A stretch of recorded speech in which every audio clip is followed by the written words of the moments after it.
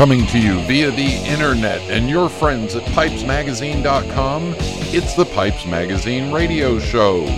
The show with the host that men want to sit down and eat with him and women just want to beat him.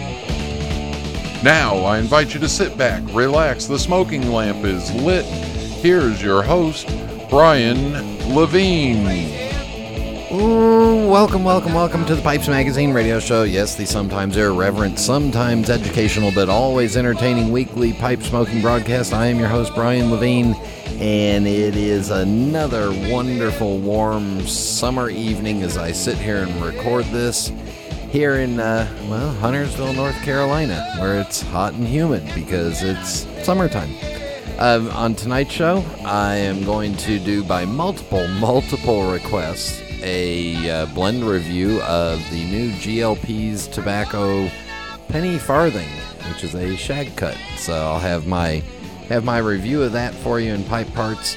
Then my guest tonight is somebody who may be familiar to those of you that peruse the forums. His name is Lucky, and he's created a pipe smoking accessory that's different, exciting, and cool all at the same time. So you'll have to hear about that. Music, mailbag, rant, all that coming up on this week's episode of the Pipes Magazine Radio Show. This week I am cramming because this Saturday we leave for Europe for 10 nights. One of the reasons I'm cramming is I've got to record 2 shows ahead for you. Those 2 shows are going to be jam-packed because I've already recorded the interview parts, and boy, are they going to be jam-packed. That's all I can tell you. But anyway, part of the fun of travel is getting ready to go and heading over. And this time, instead of flying over on American Airlines, we're going to try out Norwegian Airlines. So I'll let you know what I think of them when I get back. That show will be on, I guess, 3 weeks from today. But yeah, we'll be in Amsterdam for 4 nights and then off to Denmark for 5 nights and then back home again. So looking forward to the trip. Looking forward to hopefully some cooler weather in Europe and maybe some sidewalk cafes and sitting outside and smoking my pipe. No, I'm not going to go buy any of that stuff in Amsterdam. Don't need it. Anyway, all right, let's get the show rolling. Everybody sit back, relax, fire up a bowl. Thank you all for tuning in, and here we go.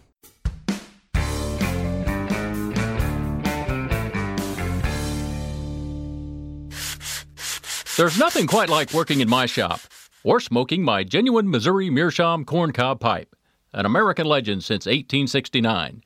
It's the coolest, smoothest pipe I've ever owned. Check them out at corncobpipe.com.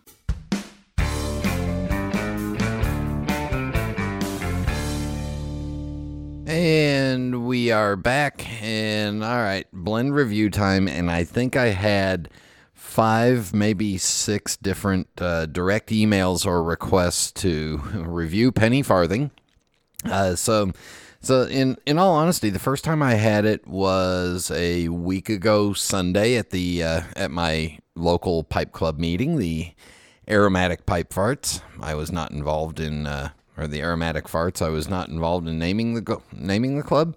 But I had a bowl of it while I was sitting there, and I was intrigued. So of course, next thing I do is I get home and I order not just 1 tin, but I ordered 6. 1 to open right now and review. And based off of that 1 bowl that I had sitting at the club meeting, I knew that, 5 more to sit and age for a couple of years might not be a bad thing.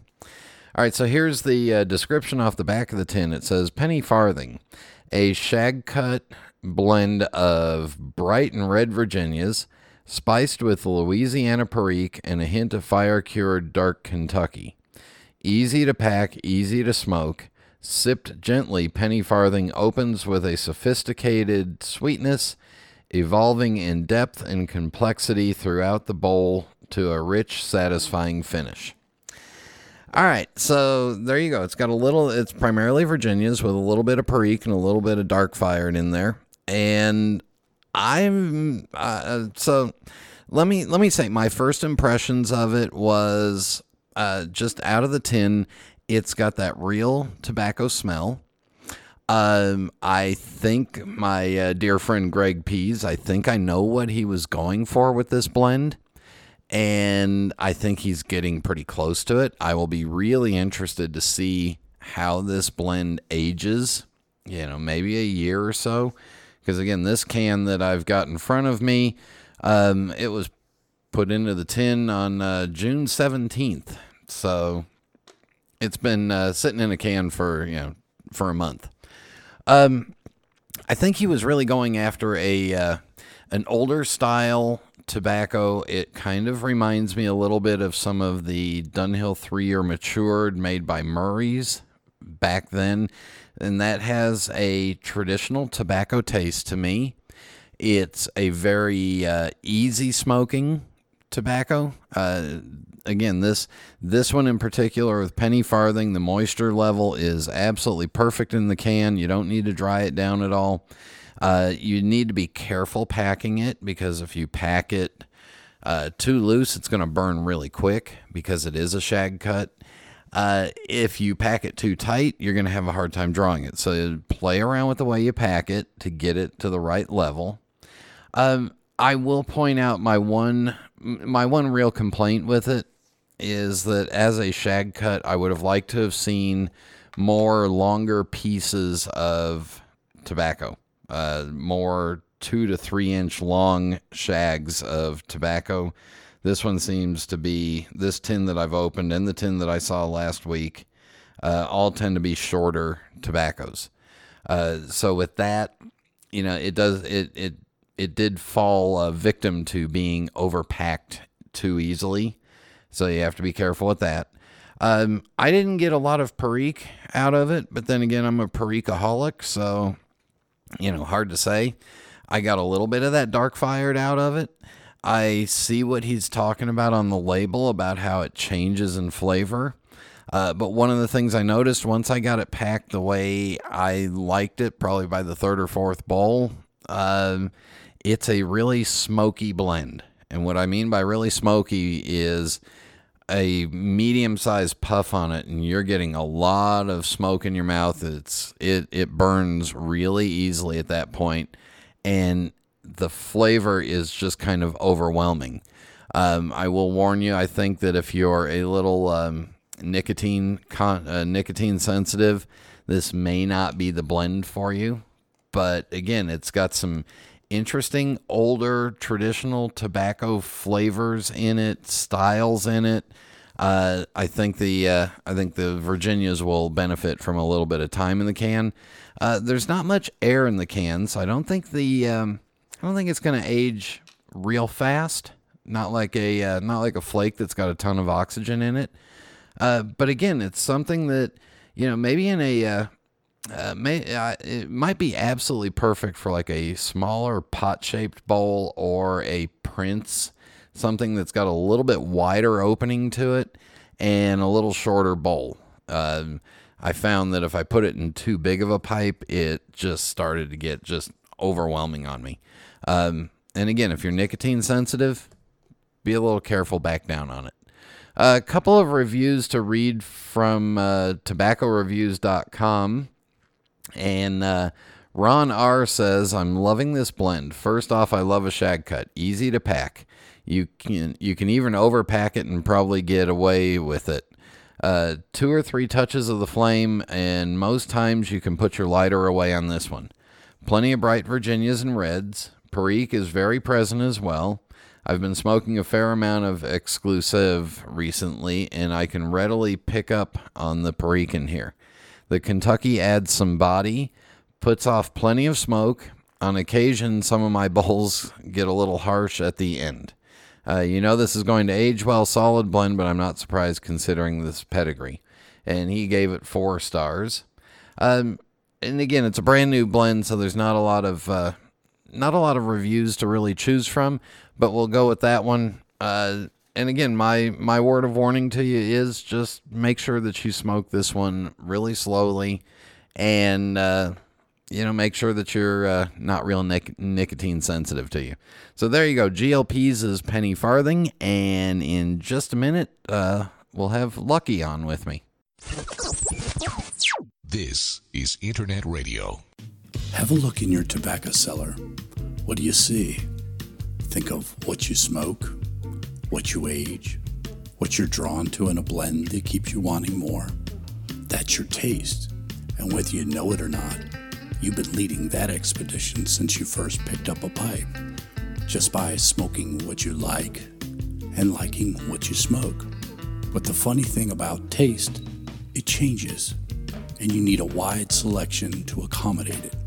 We at Smoking Pipes know this, and you know it too.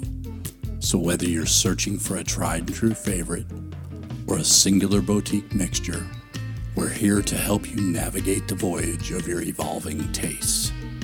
But you're still at the helm. Smoking Pipes, in faithful service of the hobby.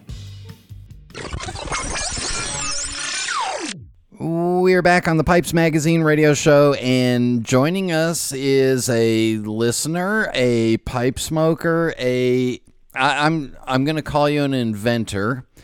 And I'm also going to refer to you by just one name because that's exactly who you are and what you are. So, Lucky, welcome to the Pipes Magazine radio show.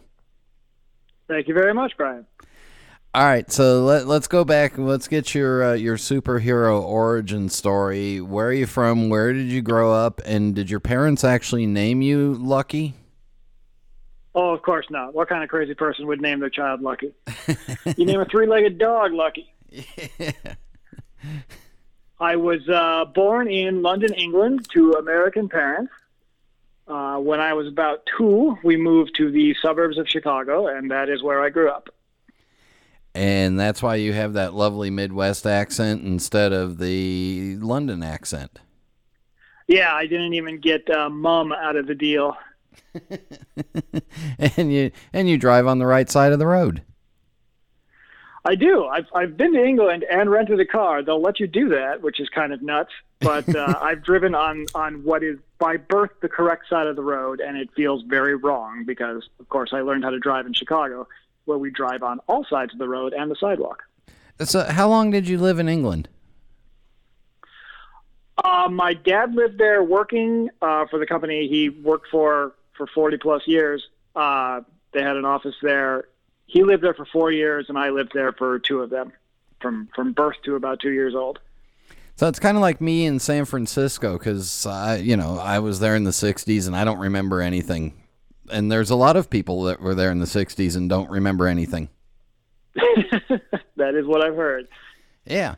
All right, so what did you want to be when you grew up besides a pipe smoker? That changed a lot as I was growing up. I can distinctly remember wanting to be a fireman when I was, 4 or 5, and then wanting to be a roboticist when I was a little older, and then realizing my science wasn't quite up to snuff to that. And this was in junior high school when the science level of education, the bar I wasn't hitting was pretty low, honestly. And tried a couple things. I have a degree in anthropology. Oh, boy. For no real reason.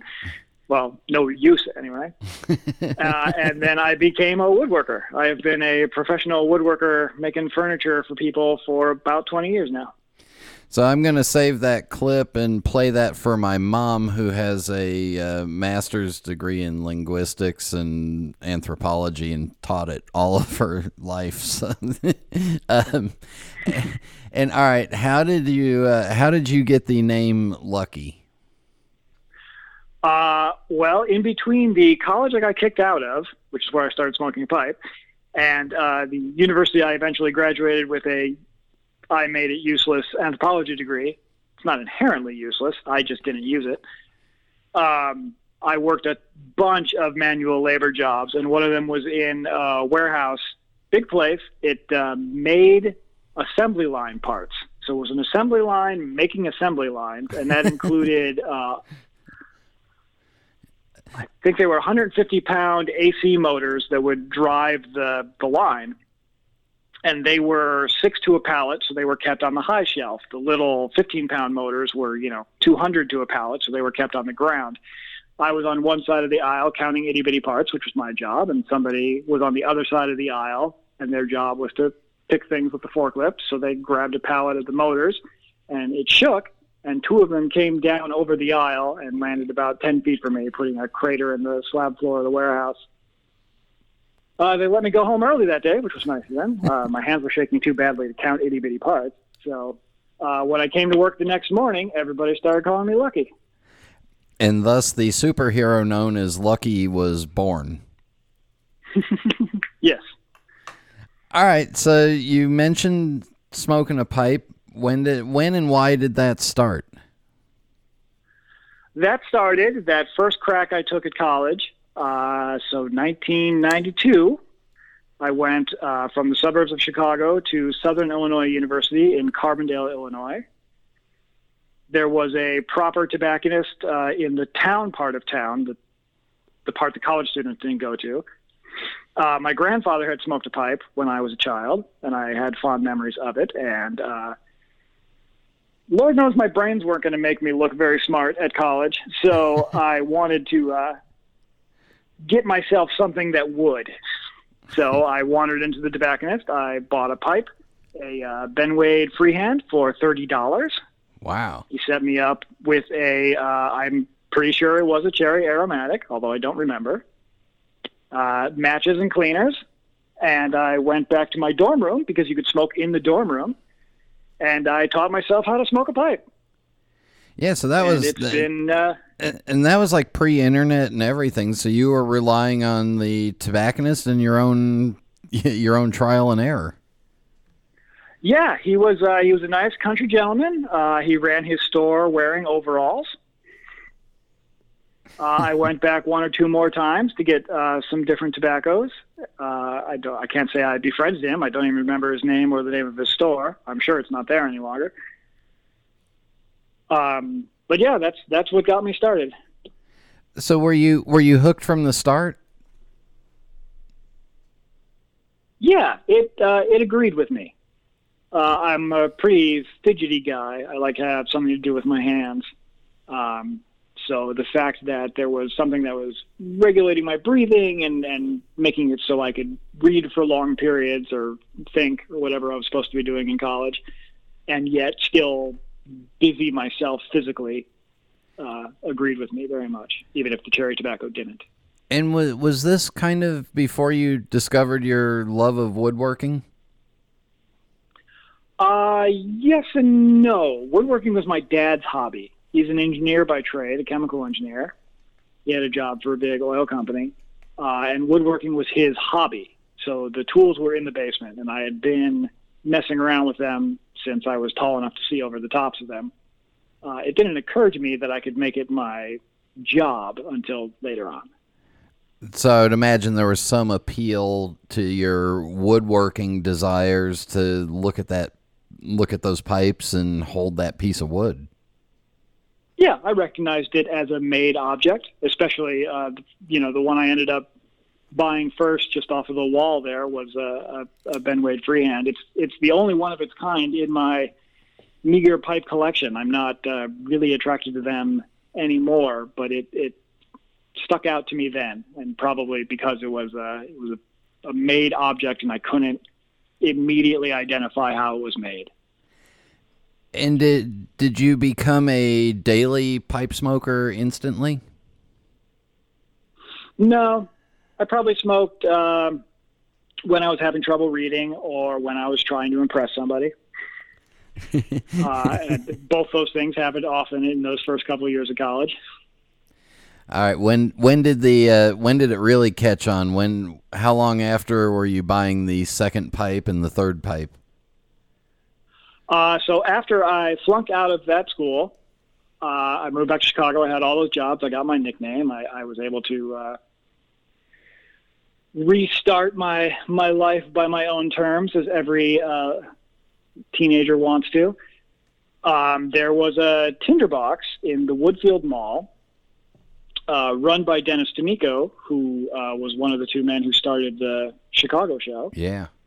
And he employed a guy named Jim, who was a friend of mine socially from the music scene. So Jim found out that I smoked a pipe and brought me to the tinderbox, and that relationship is what really got me going. I bought several pipes from Dennis and Jim and tried just a lot of tobacco. Yeah, I mean, that tinderbox is almost, it's almost legendary in what went on in that one particular tinderbox, and now we hardly have any tinderboxes left. Oh, it was a tiny room, and a couple of strange things happened to me in there. All right. In addition to all the things I got to try and see, I was also threatened with a collapsible baton. on purpose, or? Yeah, Dennis had one, and he was eager to use it. And, I was a kid with green hair and a leather jacket who didn't really look like he belonged in the mall, let alone in, the old man's gift shop of a tinderbox tobacconist. So he decided to chase me out when a couple old ladies came in to look at Christmas ornaments or whatever. You threw the green hair and the leather jacket in there, hoping I wouldn't notice it. But so that's part of the finding of yourself. Yeah, it is. Yeah. It was one of the things I tried on. Yeah. We won't talk about some of the stunts I pulled, but we will take a break right here. When we come back, we'll talk more with Lucky, and then we'll get into the Scusa, which I've seen it in person, and I'm excited for it. So stay with us. We'll be back in just a minute.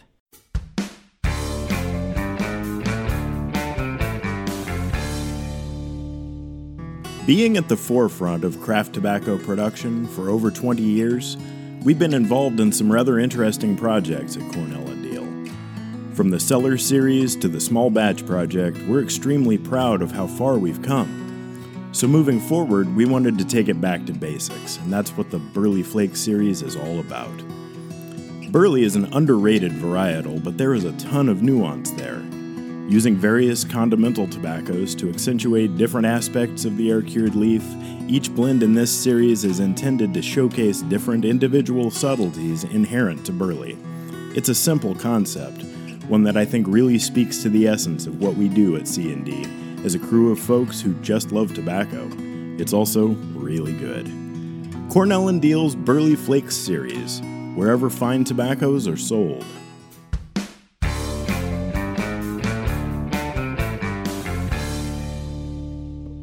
We are back on the Pipes Magazine radio show, visiting with non-green-haired, non-leather jacket, non-punk bastard kid Lucky. So just going back to the green hair and the leather jacket, was music in your life for a while? Oh, sure. I mean, it was a very limited range of music that was in my life during that time, but I listened to it at a volume that made up for the variety. That's like this show. If you think it's bad now, just turn it up and make it really loud. All right, let's jump into when was your first Chicago pipe show? That I've been thinking about lately, because I just went to the most recent Chicago pipe show after a probably 17 or 18 year absence from them. I can remember going to an Indiana Briar Friars show in the mid-'90s with some cabinetry that I had built, a wooden pipe rack. And I remember the very early Chicago Pipe Club meetings that Jim dragged me to. I was strictly a spectator. I was not at all a participant in what became that great club and that great show. But yeah, I think probably 2000, 2001 was the first Chicago show I went to. One of the first couple that was at Pheasant Run. And I guarantee if you had green hair at the Chicago Pipe Show, people would have noticed you. Oh, sure. When I sort of reemerged into the pipe world socially last year, I started going back to club meetings here, the Chicagoland Pipe Collectors Club.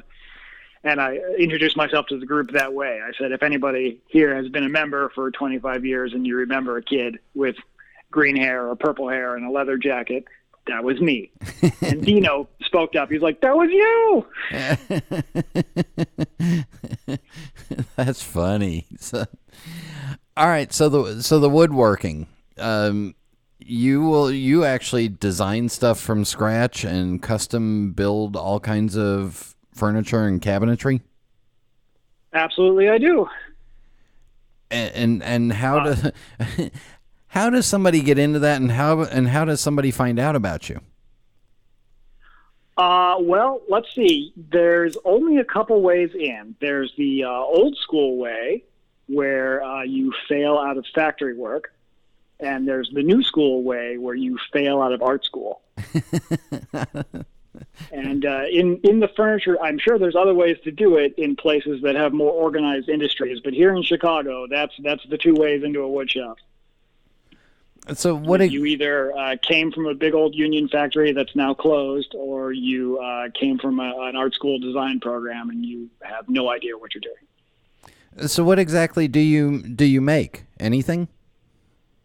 Oh yeah, I'll make anything. I make freestanding furniture mostly. I have a full-time job working for a company called Troscan, Troscan, and they make very fancy stuff.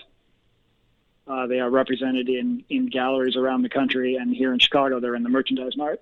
Ooh. Yeah, it is fancy. It is, I like to say, furniture I can't afford based on what I get paid to make it. When I worked at the Alfred Dunhill store in Beverly Hills, I couldn't afford anything that I sold, so I know exactly how you feel. There's a lot of people in that boat. Yeah. And then on your own, will you do custom work for people? Yeah, on my own, I have a little portfolio that I'm pretty proud of that can be seen at liveformdesign.com, LIVEFORM design. And then now let's get into the SCUSA and take me from the beginning and explain the name of it and the idea and the creating of it. All right. So SCUSA, SCOOSA, is the self-contained Ut de Hus smoking attaché. So it's a little bit like scuba, but I didn't like it with the U. And my wife and I took a trip to Scotland last year where we were able to catch up with the Cairvig Pipe Club, who do a fantastic thing that I can describe a little bit later. But talking with those fine Scottish gentlemen sort of put Ut de Hus in my head for this thing. And that means kind of like out of the house? Yep. Okay, good. Yeah. In whatever passes for the Scottish accent out that way, a house is a hoose. And a bothy is a lean-to in the middle of the coast where anybody can just kind of collapse there. Bothy is a let's see, what are they called on the maps? Rudimentary shelter. Yeah. In Scotland, they call it home. So sometimes, yeah, I couldn't tell a lot of difference between the occupied farmhouses and the abandoned farmhouses that had become bothies. They're just small stone cottages. So going back to the SCUSA, it is literally it's a small cabinet, I guess is the best way to describe it. What, maybe 12 inches tall and 6-8 inches wide. So it would easily fit in a backpack is that the idea?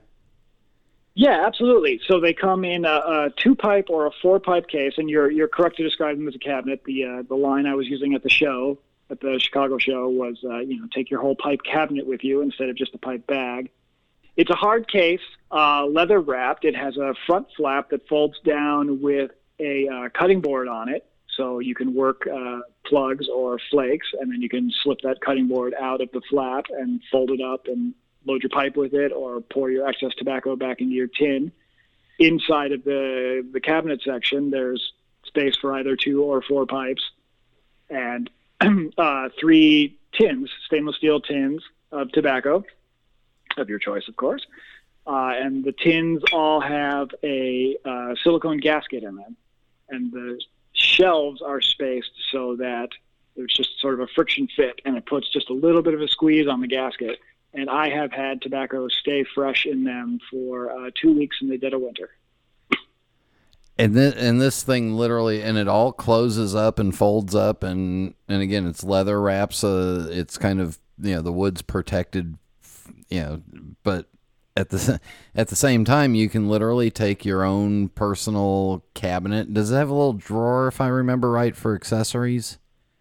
It's got an accessory tray up at the top and a little sort of pear-shaped cutout for a pipe stand while you're loading your pipe, or if you need to get up and walk away from it for a moment, you can set it down there.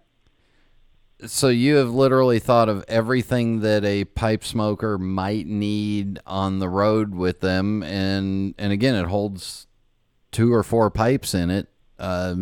Is there some feature that you were trying to work into it that you just couldn't get in there? No. I was trying to find a way to make it a 6-pipe, but that made it pretty unwieldy. It's about 8 inches tall, 3 inches deep. The 2-pipe is also about 8 inches wide, and the 4-pipe would be about 12 inches wide.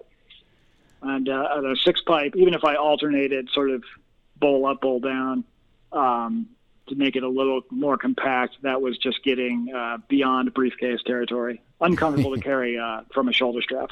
Yeah. Pretty soon you'd have to put wheels and one of those expandable arms handles on it to roll it behind you. Yeah, I'd be getting out of my own area of concern at that point. If you want a mobile display case for a complete collection of pipes, for a 7-day set, or if you are of the type that smokes 10 pipes a day, we can talk about something, but currently that is not built into this idea. Where are these made? They are made right here in Chicago in a shop that I work in. So, made in America, all wood, all leather. You're just now launching them to the public, correct? Yeah, the table at the Chicago show was my big debut. And how did the debut go? The debut went about as well as you would expect a debut to go. It was well thought of. A lot of people were excited about the idea. Not that many people put money down. Near the end of Sunday, I was talking with your friend Mike McNeil. Uh-oh.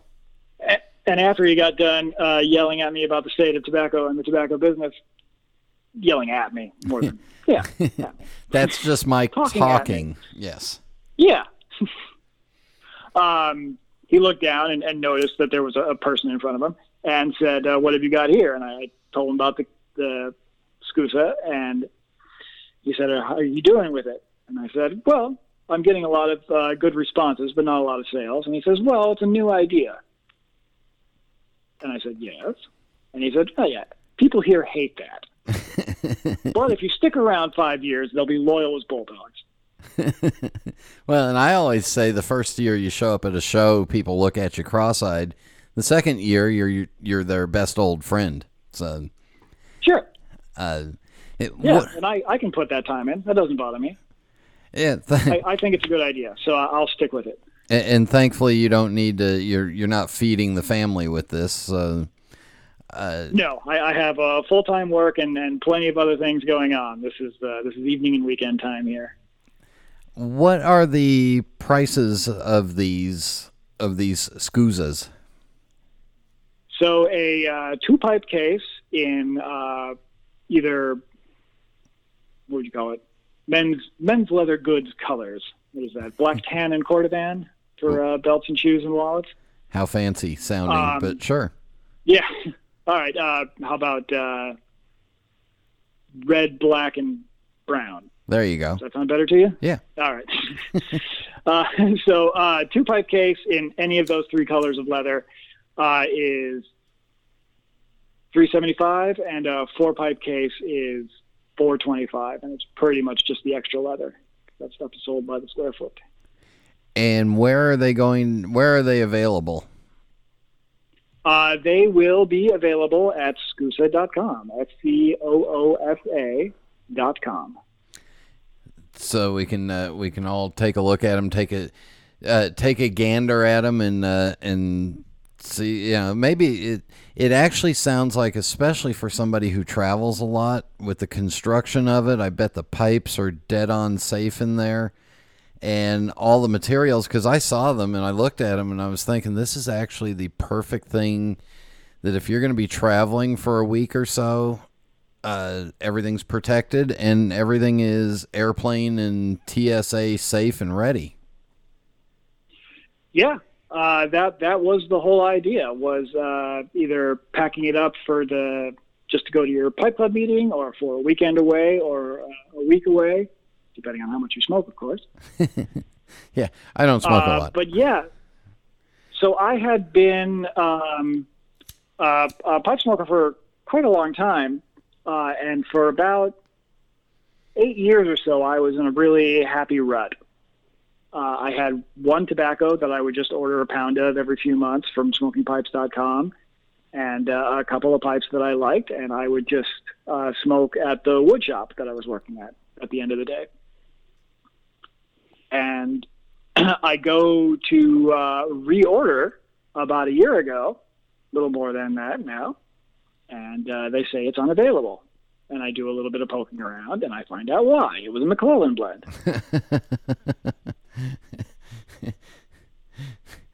And I said, well, what happened to McClellan? They were an old favorite of mine. I had been smoking them for quite a long time. I had gone through many happy experiments with their product. So I got on the internet and I found Pipes Magazine. I found your show. I found the forums. I found out what happened to McClellan. And I found out I better get my butt out there and discover a new tobacco. Uh-oh. So, living in the city as I do, I was able to go to a pipe club. So I just started going to meetings, and I started hearing about all these other kinds of tobacco, stuff I had experimented with 20 years prior and given up on. I hadn't had anything with Latakia in it in, 2 decades. And everybody was very generous with their opinions, of course, and also their tobacco.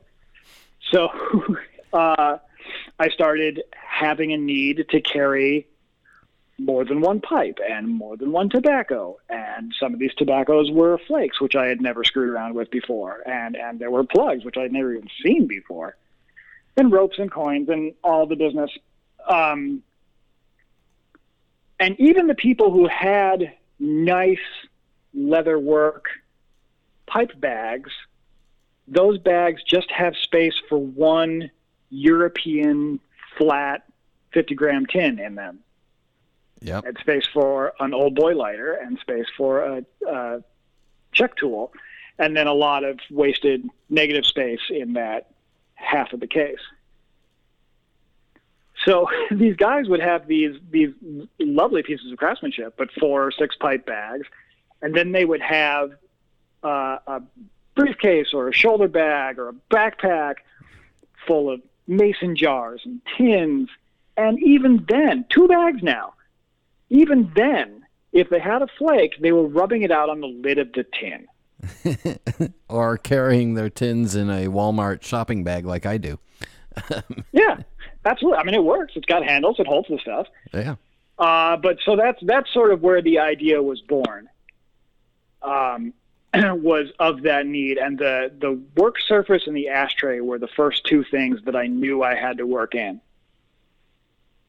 And I experimented with a couple of little design tweaks of, what opened first, and settled on this. The front flap comes down, and there's the cutting board material on it. It's just held in with elastics. You can remove it from the case if you want. You can work your tobacco on it, curl it up, load your pipe, excuse me, 3, 2, 1, load it back into your tin, and go on about your day. And there's an ashtray with a cork knocker in a tin at the very bottom of the case that you can pull out. So when I smoke at my shop, I don't put hot ash into a trash can full of sawdust, which is something best to be avoided.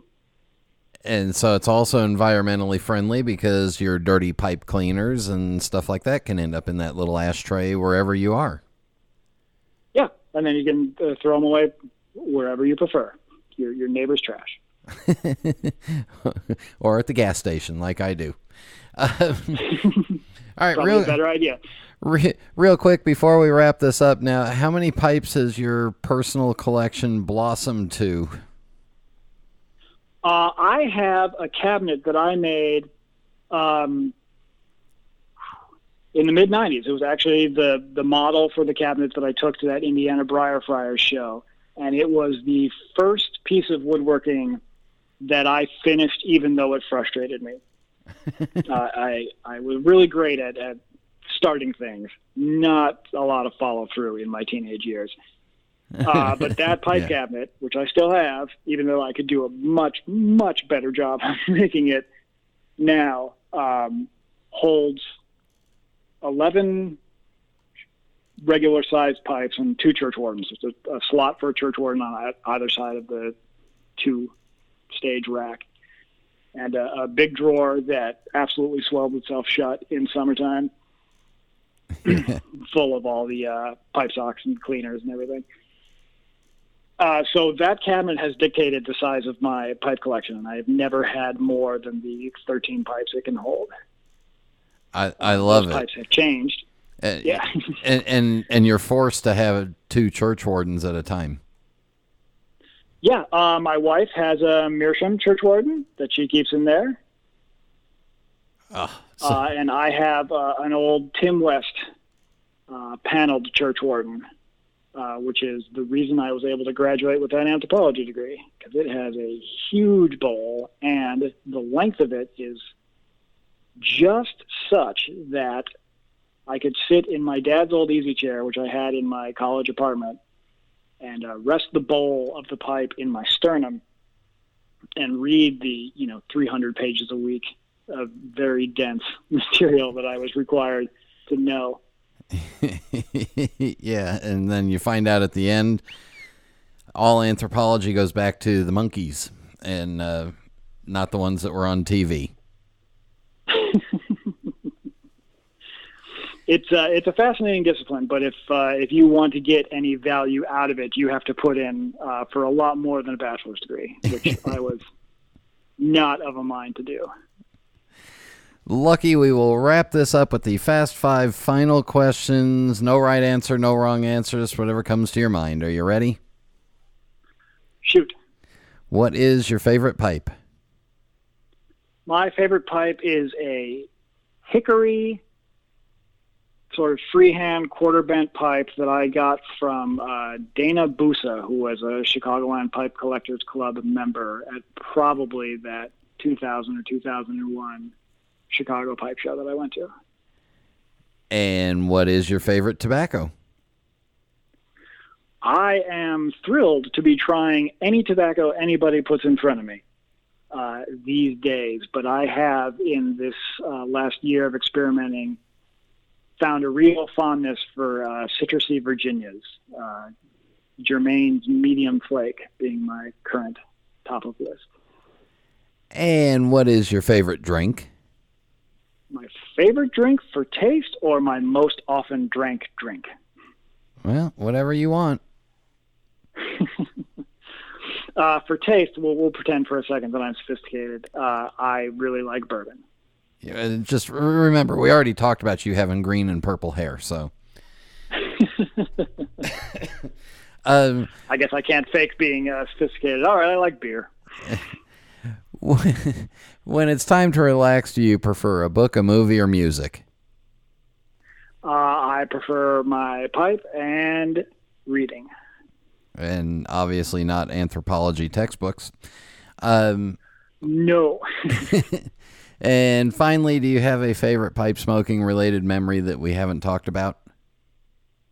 I do, and I have to tell you that in that sort of rediscovery of pipes and the club and the shows and the Pipes Magazine website and the forums and your show in particular, I have given this question a lot of thought. Listening to your radio show, the current episode and at least one archived episode has been a fixture of my working life for the last year or so.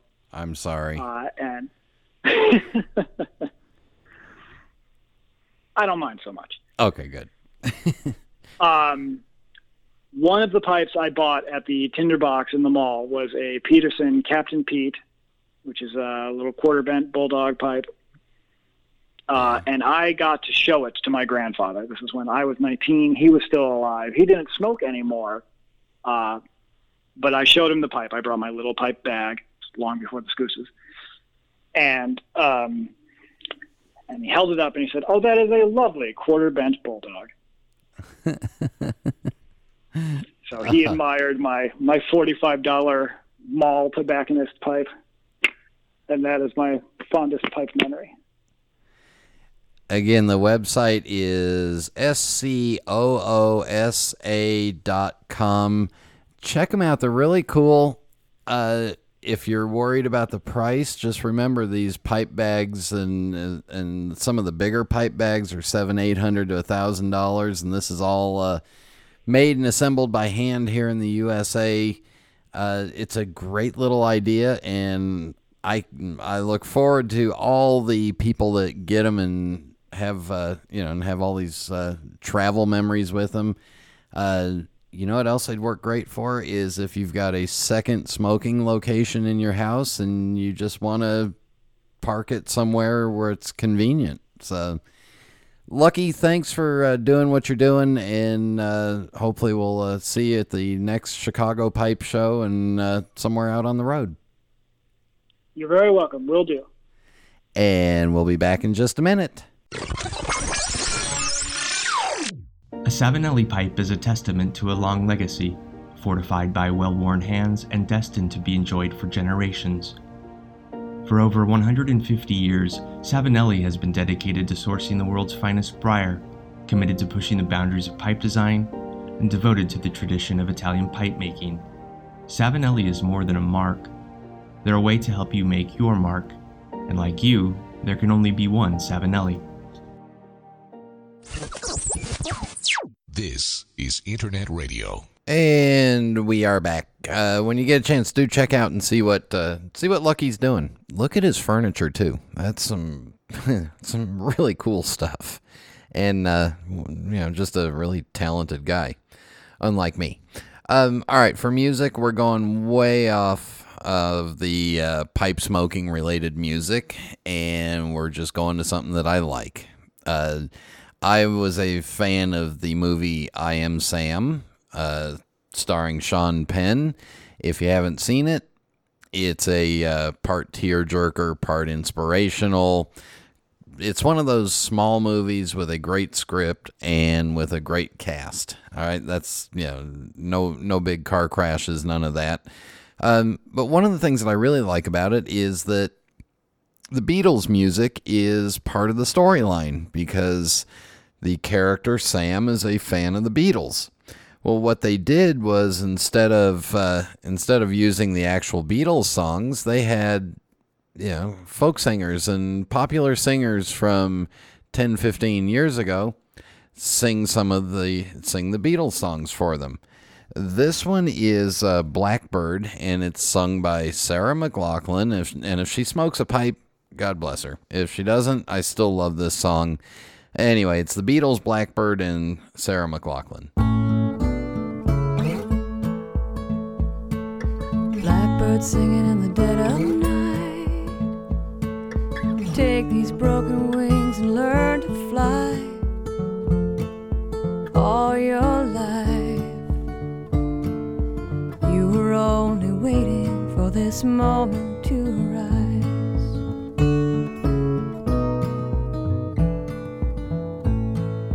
Blackbird singing in the dead of night. Take these sunken eyes and learn to see. All your life, you were only waiting for this moment to be free. Blackbird fly.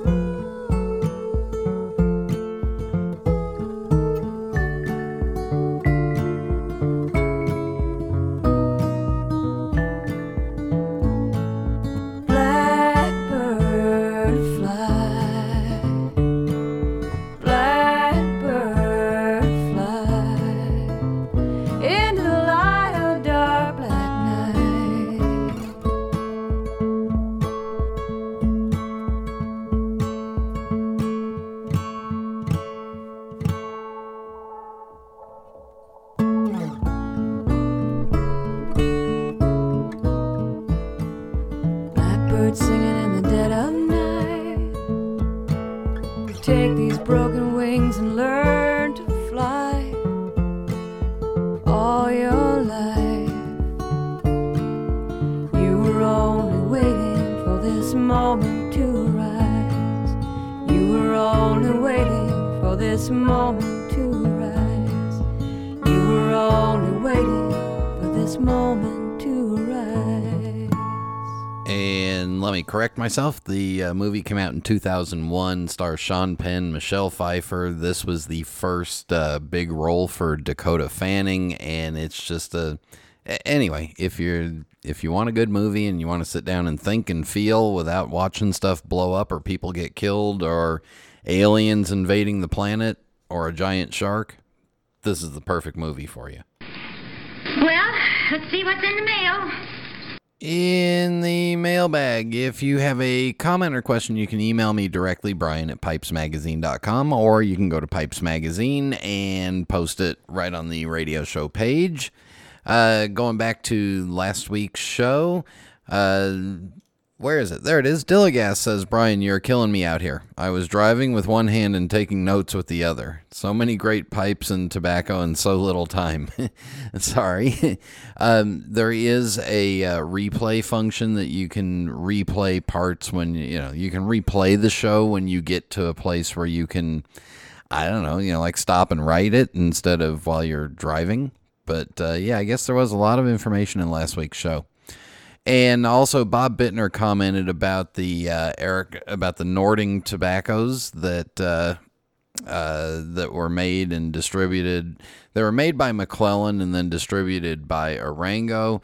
And I'm pretty sure that those recipes were actually in the blends were actually kind of owned and run by McClellan. So I would imagine that Arango or Eric Nording would try to revamp them, but it's going to be hard to do that and hard to match it because, again, it might be a new product. Or if it's something that's got that McClellan ketchup to it, that's going to be really hard to replace. And then an email that I got from Jess. Jess says, I love the Wayne Powers interview. Wayne's love for pipe smoking and his joy around everything related to it is highly contagious, and I've shared this episode with several friends. I was particularly elated when he talked about how if we enjoy the hobby, we should talk to people about it, particularly when people show curiosity. I'm about 4 years into the hobby now, and initially I was rather sneaky about it and was a bit reluctant to introduce people to it for the fear of creating some sort of horrible addiction in their lives. As I have gotten deeper into the hobby, however, I have become more and more convinced of the wholesomeness of it and have gotten more courageous about introducing more people to it, which has led to more enjoyment. I think that the biggest problem in the pipe community is not the FDA. It is the fact that not enough people know anything about it or appreciate it. So when Wayne went on his little diatribe about sharing the hobby, I found myself yelling, Amen. Thanks for bringing him on, and for the show in general, keep it up, Jess. Jess brings up a great point there, and one that I haven't mentioned in a while is that, it's important that we as pipe smokers get out and smoke in public, and when somebody asks us about pipe smoking, that we give them good, solid information and get them started on the right path. And as far as I can say, look, there's nothing wrong with smoking a pipe. It's when it becomes a nasty addiction. And you know what? I know a lot of pipe smokers that have never inhaled and enjoy their pipes and have lived long, happy lives. And I know a lot of people that smoke a pipe a couple times a week and enjoy it just as much. So, yep, we need to get out there and we need to be more visible and more willing and open to talk about our pipe smoking. All right, over on iTunes, we've gotten a couple of reviews, 3 of them, in fact. The first one, the most recent, was Political Junk by AKHELOCE, and it's a 1-star review. And the comment was a pretty good show until the political rant. I'm done. So I guess I pissed somebody off. Oh well. And then the day before that, Snow GGGGMKCM gave 5 stars and says, "This is good stuff. A great podcast to listen and relax to. Also full of great info." And then finally, about a week ago, Stonehand CO writes a 5-star review. Great podcast for the pipe smoker. I enjoy this podcast. It's giving me great insight into pipe making and pipe tobaccos. I'd like to hear a little more information on tobacco products for pipes. Maybe Brian could bring on more tobacconists. I love the artisan pipe makers, but in reality, I can't afford to buy most of their pipes. Maybe you could have on some representatives for factory brand pipes like Stanwell, Missouri Meerschaum, Rattray's, or Savinelli. I love to hear where and how they're manufactured.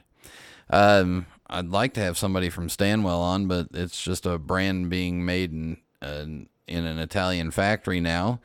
Missouri Meerschaum we've had on. Savinelli we've had on. Might be time to revisit with Savinelli. But, yeah, and then we had Glenn from Peterson recently, so we'll try that. And I've got a couple of tobacconists coming up. If you have somebody that you would like for me to interview in particular, please send me a message and I'll try to get them on the show. Love hearing those ideas.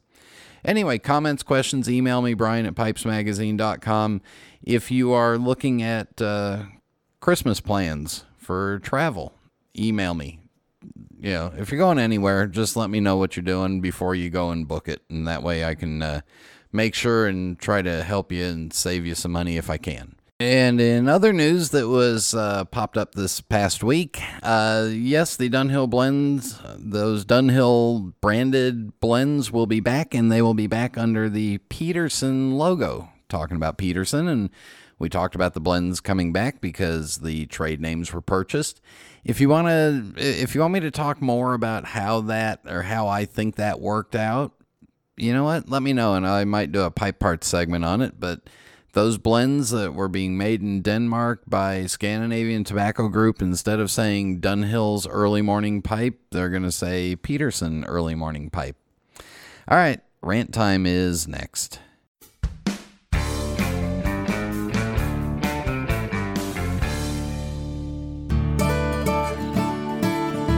This is Phil Morgan, General Manager of Missouri Meerschaum Corncob Pipes in Washington, Missouri. Our mission since 1869 has been to produce great smoking pipes that anyone can afford. We guarantee our pipes won't be your most expensive, but they just might be the ones you smoke the most. At Missouri Meerschaum Company, we don't just sell our corncob pipes, we grow them, make them, and smoke them. Missouri Meerschaum, Washington, Missouri, since 1869.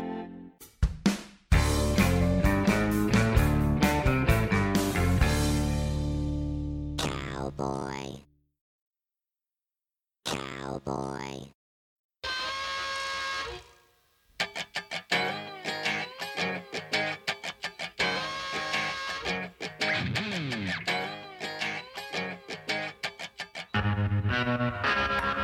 Well, this is part rant and part for your information, because if you're on iTunes, or if you listen on iTunes, which is now becoming Apple Podcasts or iPodcasts or something like that, they're also restructuring, a whole handful of things behind the scenes, but they're restructuring the layout in front. And going forward, they won't have games and hobbies anymore. It'll be leisure and then hobbies. And I don't know why they decided they needed to change that, but they decided to change that.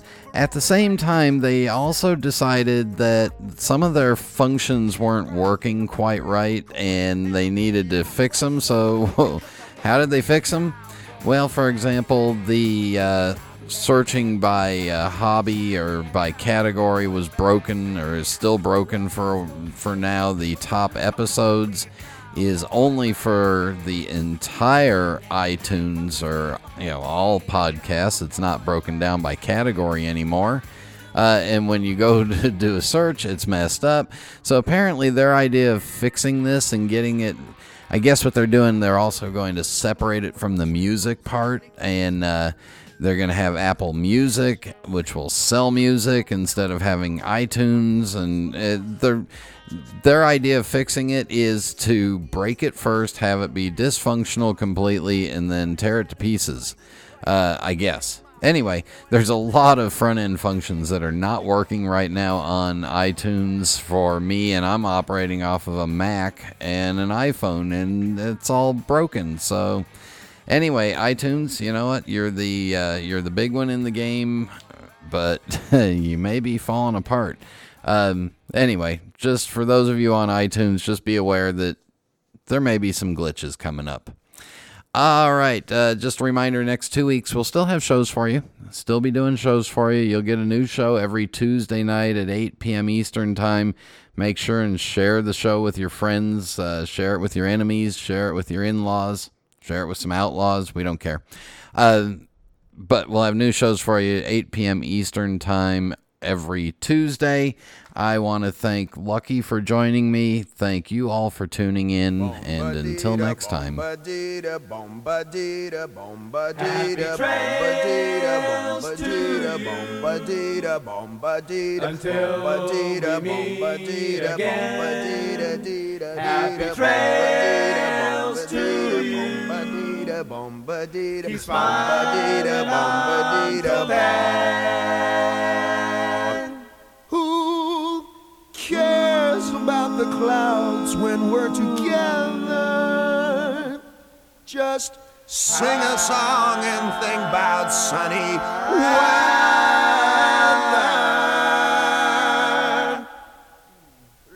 Happy trails to you till we meet again.